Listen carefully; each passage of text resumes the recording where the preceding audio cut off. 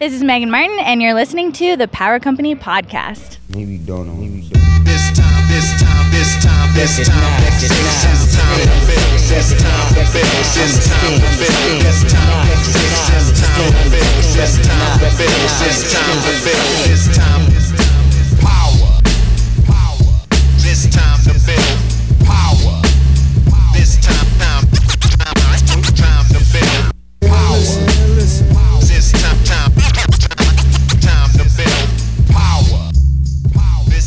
What's up, everybody? I am your host, Chris Hampton. Welcome to episode 55 of the Power Company Podcast, brought to you by PowerCompanyClimbing.com.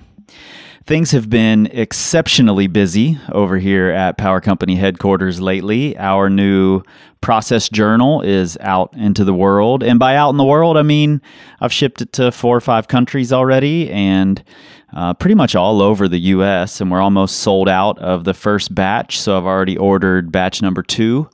So if you want to learn more about those process journals, head on over to the website, PowerCompanyClimbing.com. You can find those in the shop on the website and learn a little more about them. And we're working on international shipping. All the ones we've done so far have just been people messaging me with, I need this thing in my hands, get it to me. And I've done that. So if you're interested in international shipping and you don't see it on there yet, go ahead and shoot me a message. I'd be happy to figure it out for you. One more bit of news for you guys. We are headed out on tour. I've actually left Lander at this point as of today, and we'll be hitting up several gyms in Missouri. So if you guys happen to be in the Missouri area, we are coming to you, and we would love it if you would come out and see us. We'll be at ROKC, Kansas City, on August 13th and 14th. We'll be at Climb So Ill on August 16th, at Zenith Climbing Center August 18th and 19th, and then back at ROKC on August 20th and 21st. And then we're going to be in Boise, Idaho at Asana August 25th, 26th, and 27th. So if you're in any of those areas, go see your gym, find out when we're going to be there, sign up. Most of those sessions have a limited number of people that are allowed to be in it, just so we can give you guys enough attention. So definitely go sign up sooner rather than later. And we'll see you guys soon. And if we're not coming to your city, hit us up. We'd love to know where you guys want us to be. So reach out and let us know. Today's episode is with a good friend of mine, Emily Tilden. Emily is actually the reason I came to Lander to begin with. She reached out to me via MySpace, and their message said, I'm only creating this MySpace profile so that I can message you. It was at the time when I had written the song Float, and Lander was interested in having me out for the Climbers Festival to perform the song with Misty Murphy, my co-writer on the song. And so it was Emily's doing that got me out to Lander to begin with, and I fell in love with the place, and I fell in love with a girl, and now I live there, and we're buying a house as I speak. So thanks to Emily for that. And Emily's a badass. Honestly, she might be the most badass in her household. Her husband is BJ Tilden, who many of you know, and he's a great sport climber and a great boulder, one of the strongest climbers in America for sure. But the things that Emily does might be more badass. She's an endurance athlete, skier, runner. You'll hear a lot about that on this podcast. And she's also a mama. BJ and Emily recently had baby Wyatt, and they're pretty much crushing the parenting game and right back into training, right back into climbing hard. So it can be done. And I think looking at these people who do it well is a good way to figure out how to do it on your own. And Emily, because of this mental toughness that she has, that can, she runs these 100-mile races in the mountains, which I can't even grasp. I don't even understand it. But I wanted to know why that works, how that works. I try to go running. I just want to stop and have somebody come and pick me up. I don't even want to run home. But for Emily, when she goes out climbing, it's a similar thing. She isn't interested in trying really hard.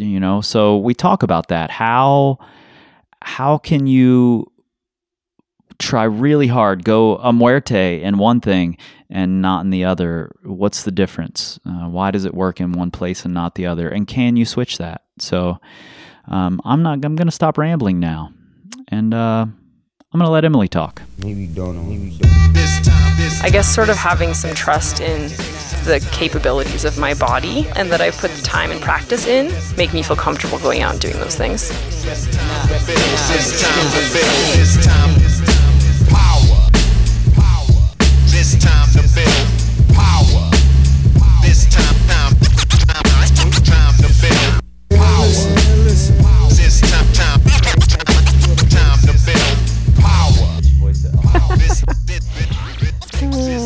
Sometimes when you hear your recordings of yourself, you're like, really? That's what I sound like?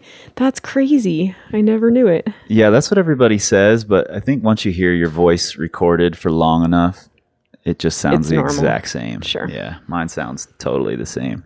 And in fact, since I make it sexier in all my post production, It's even better. Then it's even better, yeah. Excellent. I like to listen to myself. Perfect. You picked the right career choice then, right? Yeah, no doubt.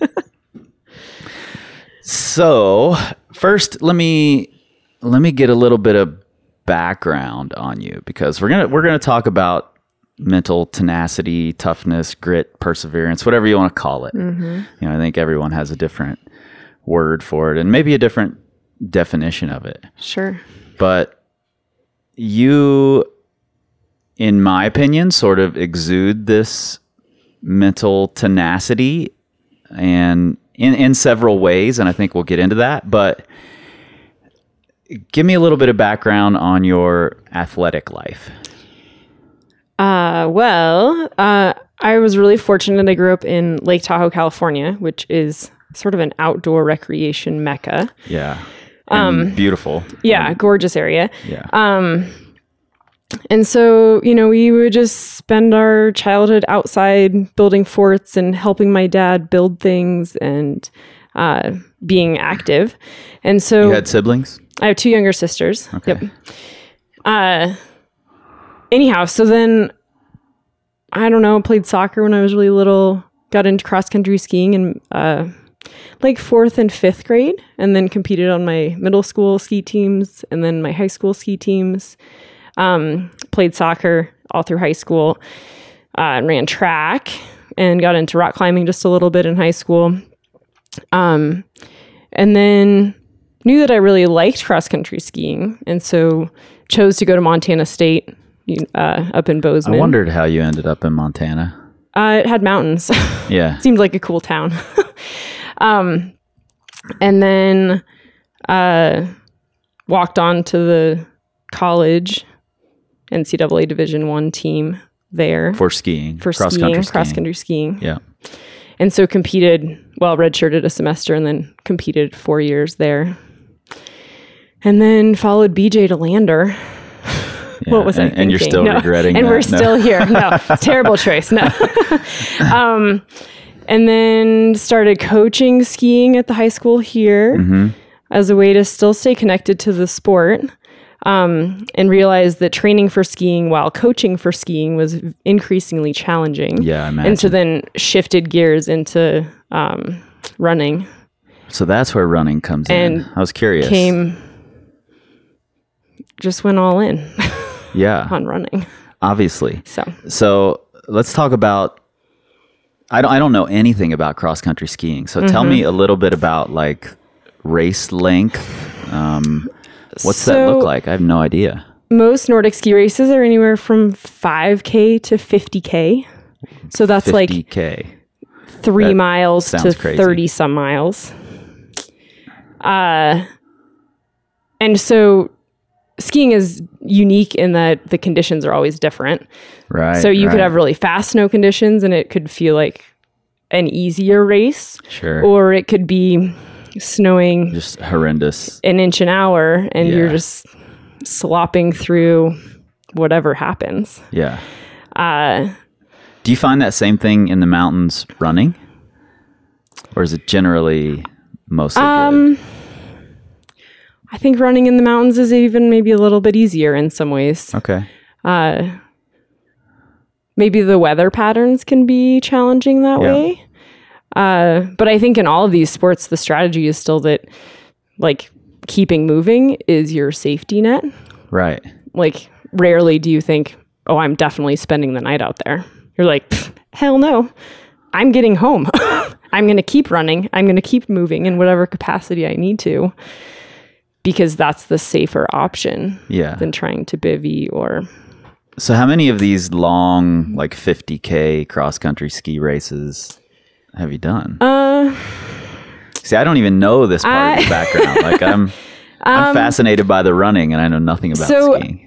Usually after, like when I was in college, I would do some like postseason, they call them marathon distance ski races. Right. So anything that's 30K to 50K or longer are sort of this marathon category of skiing. And you're just doing those for fun? Yes. Okay. Don't laugh when I say that. I mean, I think a lot of races, it's partly you get to see a new place, you travel somewhere different. Sure. As in all sports, I think the camaraderie of it keeps you invested and keeps you kind of coming back for more. Totally. And then, of course, the like, well, can I do it is a big motivator. Yeah. So, yeah. I don't know, maybe 10. Okay. And then runs. So let me just preface this by saying that the first time I think I ever saw you run or saw you during a run was my first time here in Lander with the, I don't even know what they call it up there at Wild Iris. It was the Wild Iris Mountain Run, and now it's the Dolomite Dash. Okay. Is that right. Yeah. With the breakfast. Yeah. And I remember that day just jogging from like where they had the pancake breakfast up to the bathroom, which is what, like 100 yards? Sure. And I almost died. At 9,000 feet. Yeah. Like, whoa. Yeah, it felt horrendous. And then you come cruising in at the end of the race, winning, and look totally fine. You look better than I did just jogging to the bathroom. Well, thank you. So I was fascinated by how this even happens. And you've run much longer races than that one. That one was a 5K or was it longer? It was a 21K, so about a half marathon length. This sounds crazy to me. Okay, so longer races. You've done a few. Yes. Way up in the mountains. Yes. Talk to me a little bit about those and what they are. Trail running and ultra running, I would say, are... I think trail running is a bit of a misnomer here. I was reading That's about it on the possible. internet a little bit, and they kept calling them trail runs, and I'm like, no, they're not. Right. Trail runs are at sea level on a flat, well-maintained trail. Maybe it's just what you're used to. I mean, ultimately, it's still about who can do it the fastest. Sure.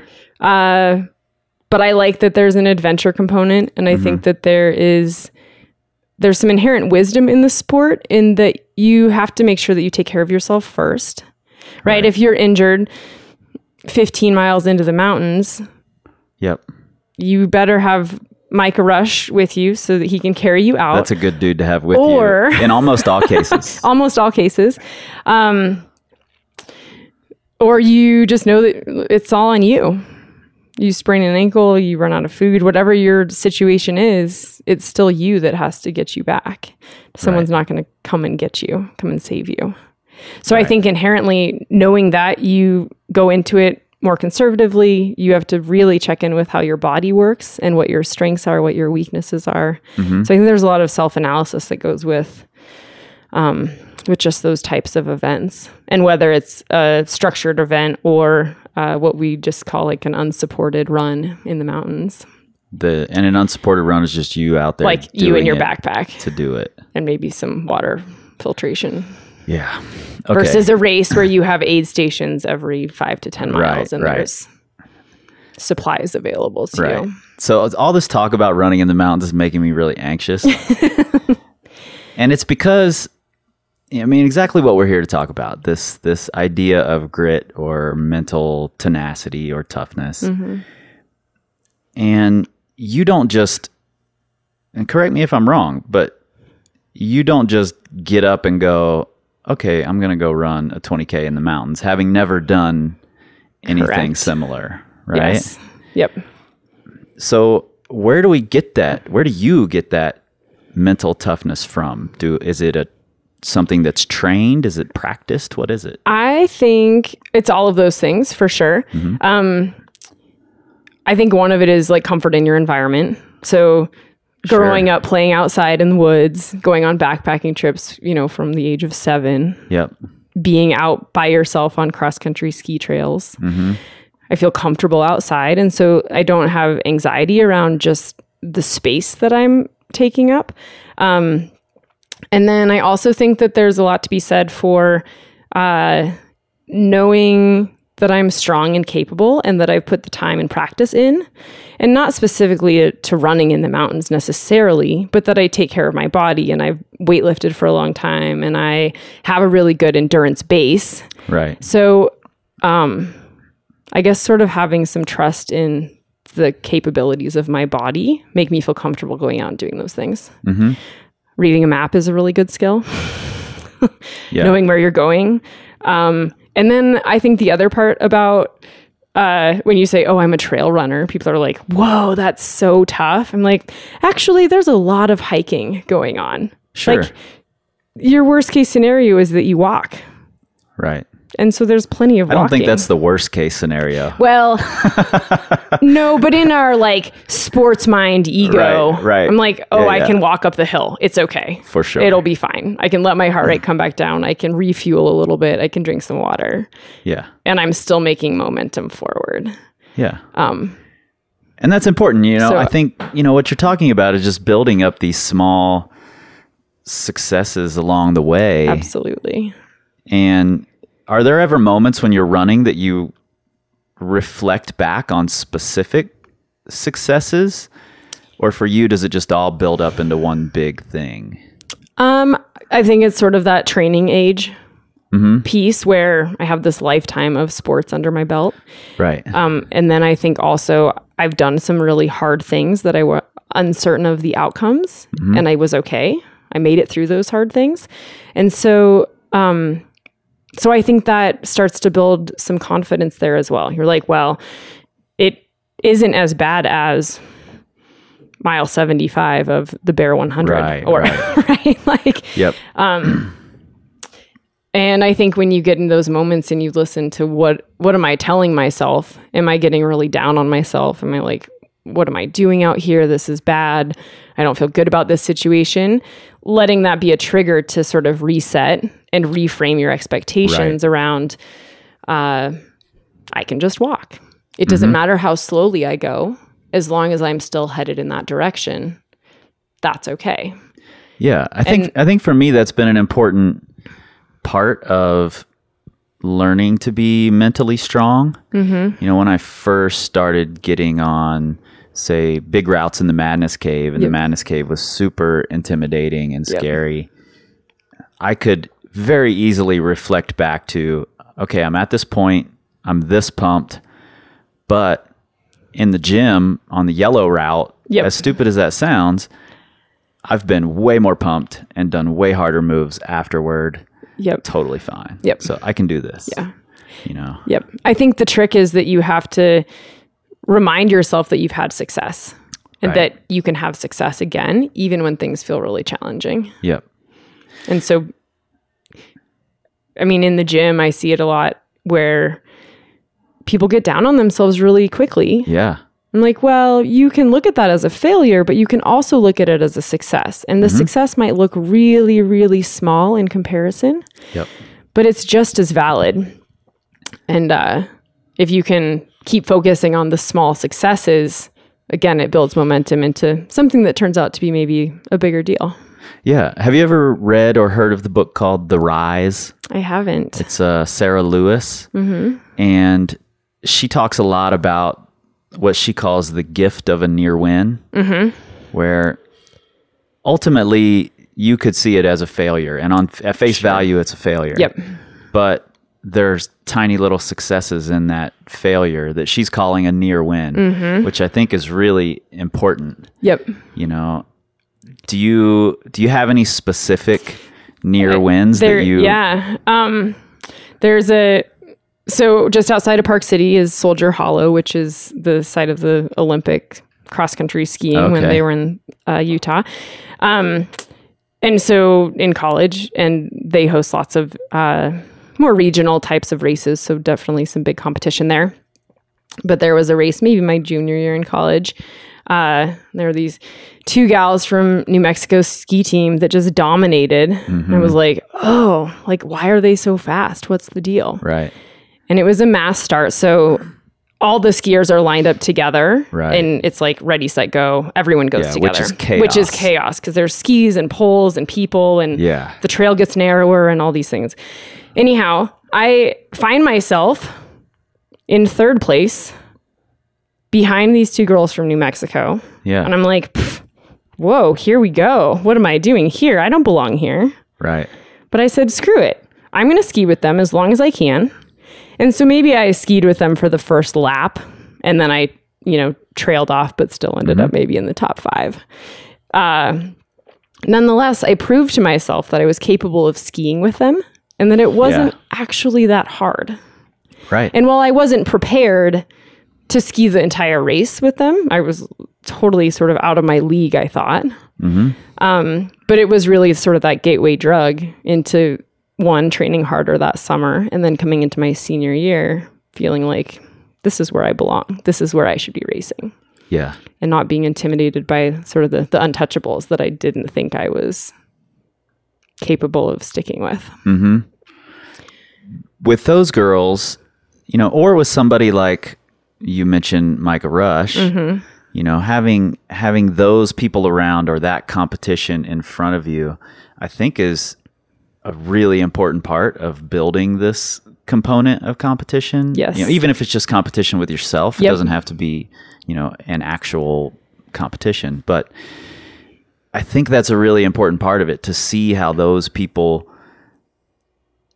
structure their own races or their own red points or whatever. Yeah, absolutely. And see the struggle that they go through. And the closer that you get, the better you're able to see that struggle. Yep. And the more you can relate to it. And so then the more quickly you're able to internalize it. And then it sort of just becomes part of your normal routine.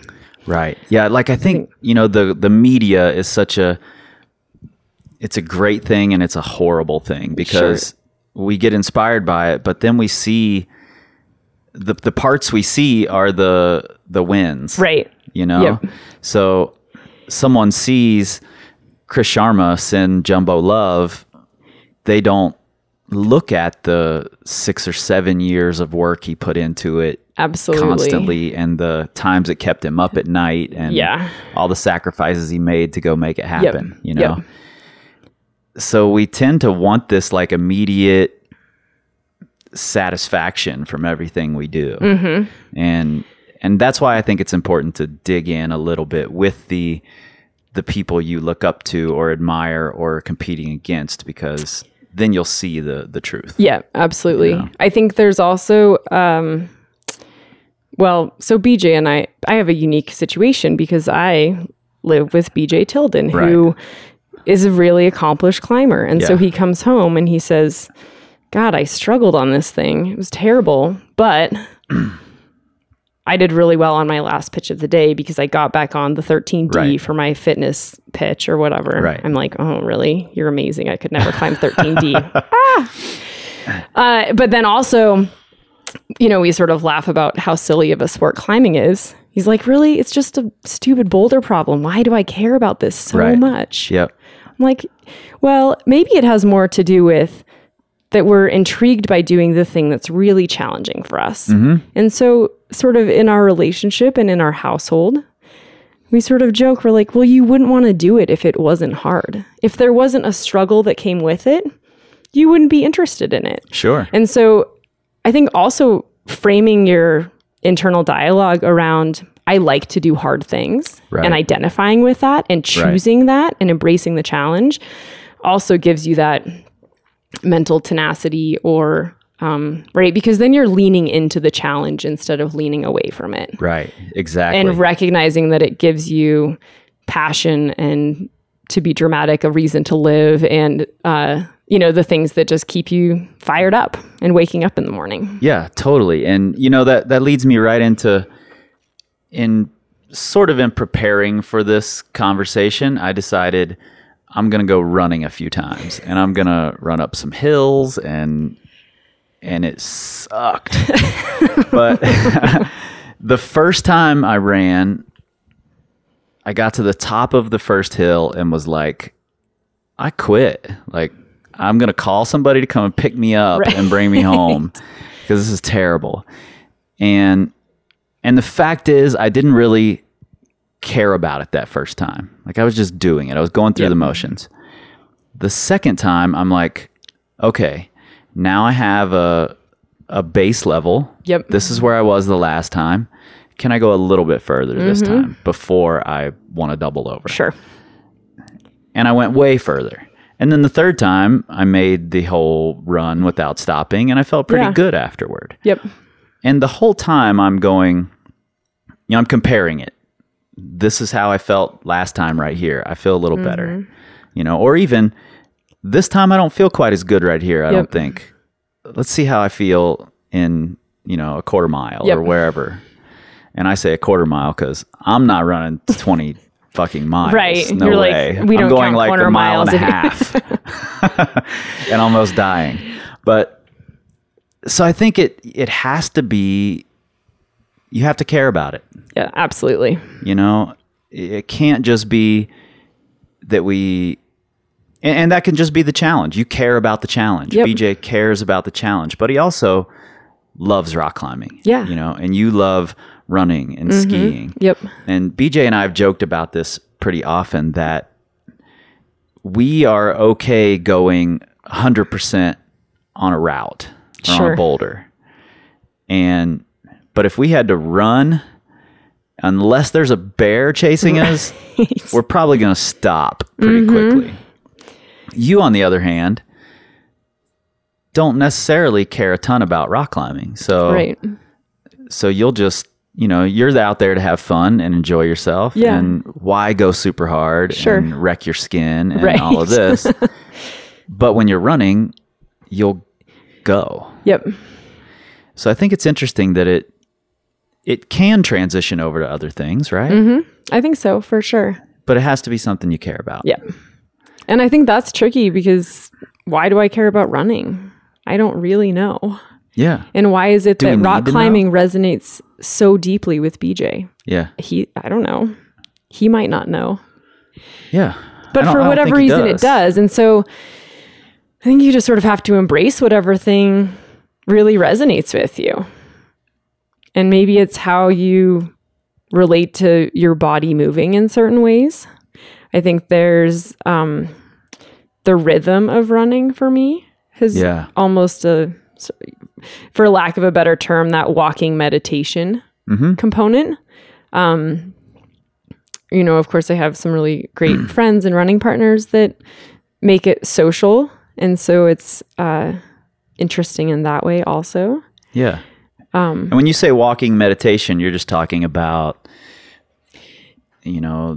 everything else dropping away while you're doing it? Yeah. And that it's a place that I can sort of process in the background, but still be present with where I'm putting each foot, how my breathing is, what my surroundings look like, what noises are happening around me. So I think there's some sort of heightened sense of connection with the place. Yep. Because I'm moving in a way that I feel really comfortable moving in my body. Yeah. And that does not happen for you rock climbing? Rarely. Okay. I wouldn't say that it never has. And I think it's with practice and some caring. Yep. I'm sure that it could get there. But I haven't put the time into it to sort of connect with it in that way. Whereas whether it's just the scope of my lifetime of athletics, running has been an easier thing for me to access that way. Right.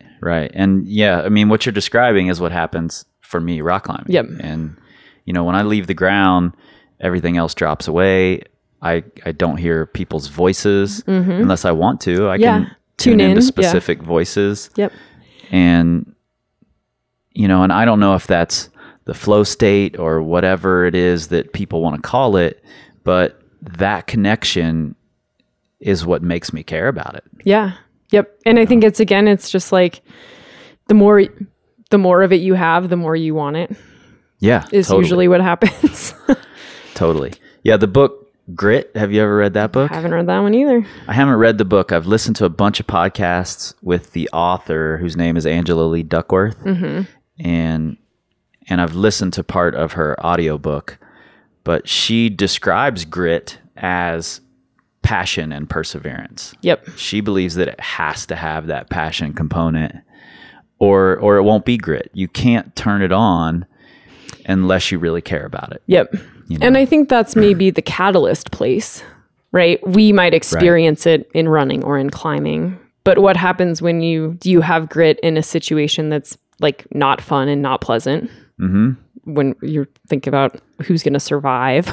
Right. In those sort of like tough situations, I do think we can turn on a connection to an experience that we've had in a positive way. Exactly. That's what my thought is as well. But then the zombie apocalypse happens and all the rock climbers survive and the runners save them because they're stuck in Lander and we can get to Pinedale. No, I'm kidding. No, I think that's totally true.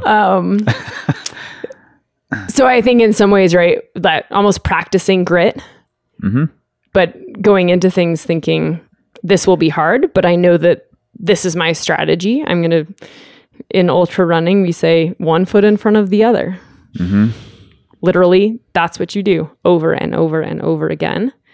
And so breaking it down into those smaller pieces that are approachable is a really common sort of athletic psychological strategy. Yeah.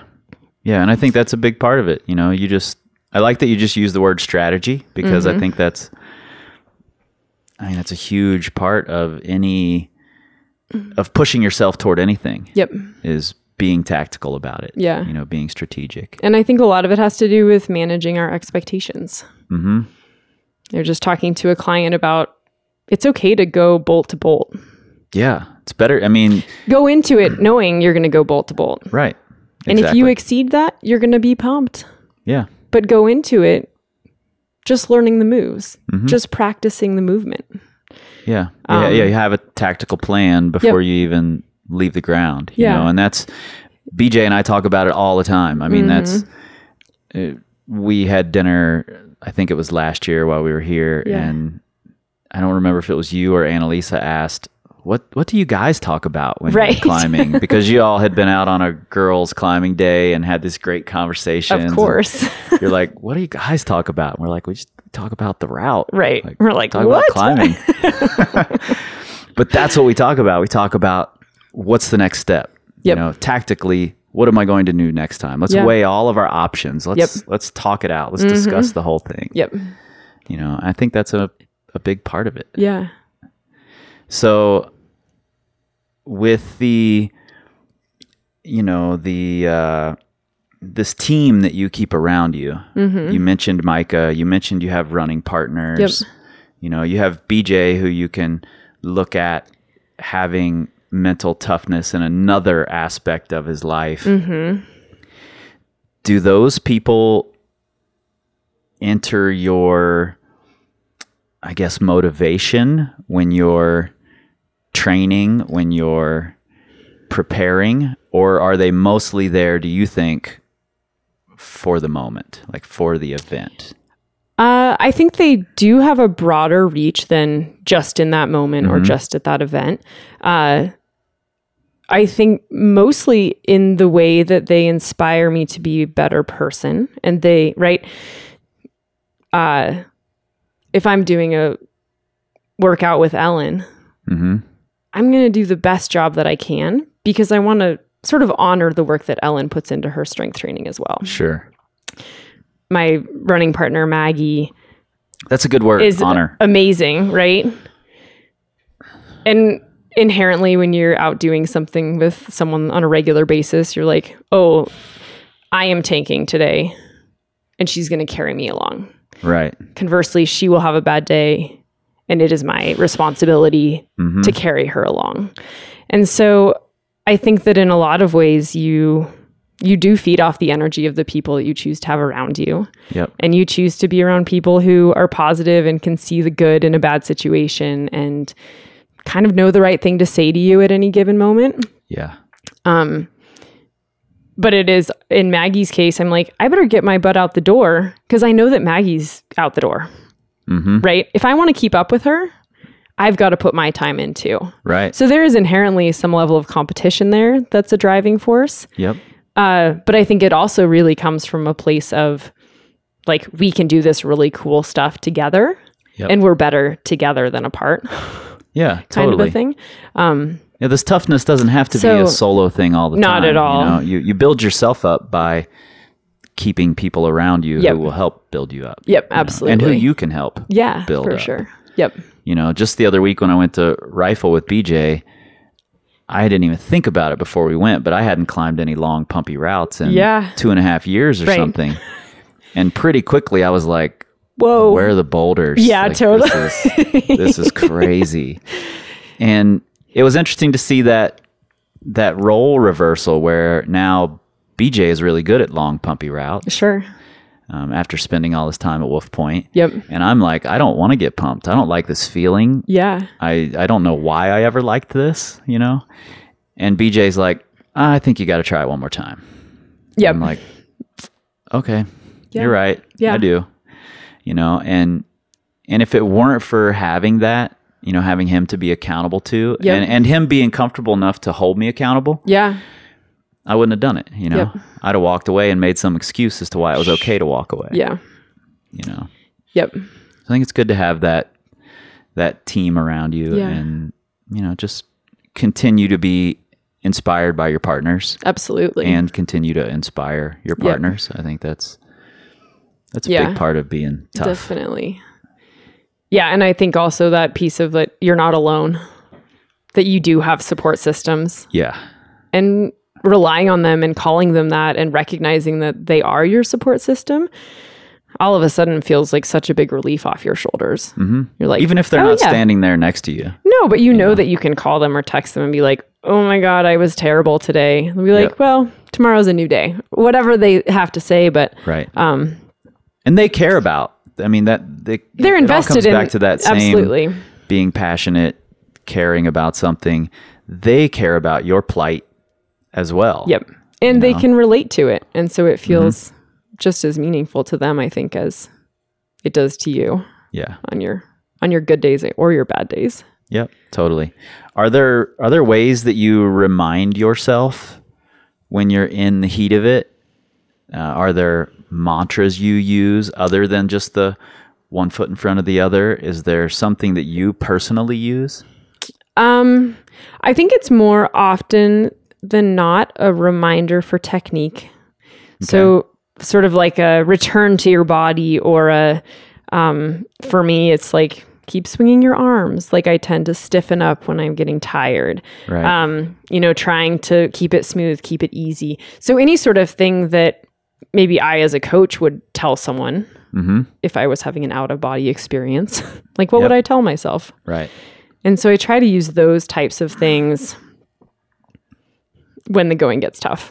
Yeah. And so focusing on being in the moment, the task at hand, and how to do that to the best of my ability. Well, I think you just brought up an important point I hadn't really thought about, that you make mistakes.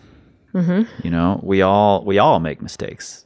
The best rock climbers, the best runners, the best skiers make mistakes. Even at the most critical moments, we make mistakes. You just mentioned one, you tighten up, when you start to get fatigued. Yep. What are some mistakes that you find yourself making that are things you want to change? So I think this is an important part of being mentally tough, is owning those mistakes you make, or owning those shortcomings. They don't even have to be mistakes. They might just be things that you feel like you still need to work on more heavily than the rest of the things. Running is an interesting one because it's such a repetitive movement. Stride after stride after stride is, let's say, should be relatively the same. It's not always. Right. Trail running is great in the capacity that every stride is a little different because you're The terrain having some changes. lateral movement, you're changing foot placement over rocks, all of those sorts of things. But I think that it is about breathing and making it as efficient as possible. And so really, I think it's sort of a repetition piece. And then running, especially because our bodies respond physiologically to training, is simply putting the time in and knowing that you have that training base to maybe go and do something that's a little out of your comfort zone or more challenging. I think being out of your comfort zone is big. And I think running is tricky in the way that, it is not apparent to you that your core is weak when you're out running. Sure. However, when you put the time in and you do some specific core training, your running gets better. Right. So it's not like I blew that move. I just can't get that reach because my hips aren't flexible enough. I can't get there, or that kind of a thing. It's a little more subtle. But that's also a place where I think training partners can be really useful, is that you can be like, hey, do you know that you like always toe off that weird way on that side? And so having someone else watch you and be like, oh yeah, your arm swings to the inside on that side and your other arm is straight, or you tilt your head to the side, or whatever little weird body quirk thing you have developing when you get tired is usually when they show up. Having someone who can kind of call you out on that and again, keep you accountable are the places that I find I learn about my insufficiencies. I also find that I like to surround myself with the people who do things differently than I do. One of the things I really watch BJ on a lot is that he can pull off the ground and explode. I mean, it's try hard, 100%, first move till the end. And for me, I have to build up into that try hard. So I watch him like a hawk and try to learn his techniques, and I watch the way he purposely breathes. I watch the way he prepares himself, his posture before he gets on a route. So I think it's important to have that as well. Just identifying your partners, what they do differently. And what they might do better. Absolutely. And try to find your way into that as well. For sure. I think the other piece of it is going back to what do I want to work on for my running? Right. It's more of a big picture lifestyle thing. Like I've got to make sure I'm drinking enough water every single day. I've got to make sure that my diet has enough calories in it every single day. I need to make sure I'm eating enough protein. I need, that I'm sleeping enough, which is a whole other ball game right now. Now that you're brand new mama. Not so easy. So I think it's those kind of pieces that I also can identify as places that I want to improve, so that I can handle a bigger training load. So since you brought up this, now you've got baby Wyatt. A lot of my listeners are moms. How do you continue this mental tenacity with all these extra responsibilities thrown in? I think in some ways being a mom has deepened my ability to have some mental tenacity. Sure. One of my nurses, of course, at the hospital said, well, they don't call it labor for nothing. I was like, got it. Thank you. Wow.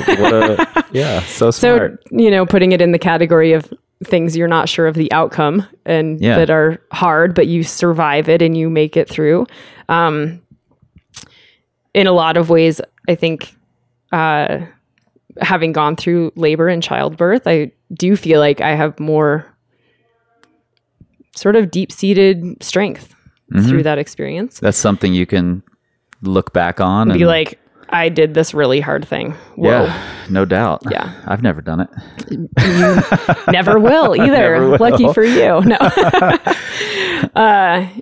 Maybe. Yeah. I'm like, you can ask BJ about what his thoughts were. And I think time management is the biggest challenge. And I think the other piece of that is communicating with your partner and figuring out that BJ's time to climb is really important and that my time to run is really important. And the older Wyatt gets, the easier it is for me to find a little separation. Right.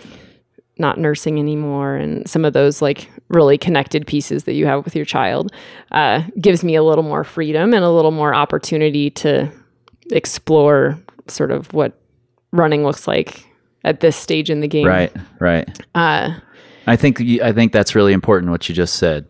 Explore what it looks like at this stage in the game. You don't have to go right back to where you were or you completely lose out. Yes. You just have to figure out where you're at and dig into that a little bit, and then try to, move it in the right direction a little bit at a time. Absolutely. I read an article in the last year that talked about if we got rid of the words used to out of our vocabulary, how much more pleasant our lives might be. Yeah, no doubt. And trying to really embrace that as I've, quote unquote, gotten my body back a little bit more. Yep. And recognizing that it will never be the same, that it's gone through a pretty major change. And so starting wherever you are is probably the best thing that you can do for yourself. That's really, really Which is good advice. Really hard to do. Yeah. Because we get stuck on, I used to be able to do 20 pull-ups. I'm like, I feel pretty psyched that I can do 5 right now. Yeah. And I can do more and more sets of 5. Yep. And I'll get back there if I want to. Mm-hmm. But I might choose to put my time into other things as well. And that's okay. Totally okay. Yeah. So I think what I hear you saying here, that just the overall picture is that whatever it is we call it, tenacity, toughness, grit, perseverance, it's not one thing. It's not something you just, I got that. Yep. I got that thing. It's definitely not a box that you check off. Right. It's 50 different little components that you add together. I think so. It's your experience, it's your training, it's your thoughtfulness. Yep. Recognizing your situation, it's your team. Yep. It's all these things and more that you add together. Absolutely. And you just have to be aware of how they interact with your sport or your pursuit or climbing, running, skiing, whatever it might be. Yeah. No, I think that's a really accurate way of representing it, I guess. Yeah. In some ways. Cool. Yeah. Well, we're going to do this again, whether you know it or not. We're going to talk more and more because now I have you as a captive audience since we're trapped in Lander, basically. Right.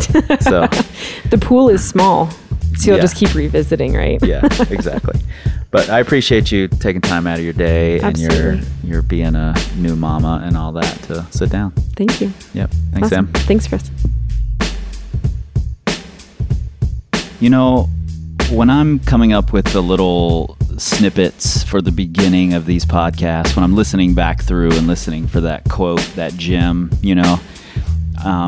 this one had so many of those gems that I wanted to pull out and make a quote, but I only have so much time in there. And plus you guys are going to listen anyway, so you get all the gems. But this one was especially challenging.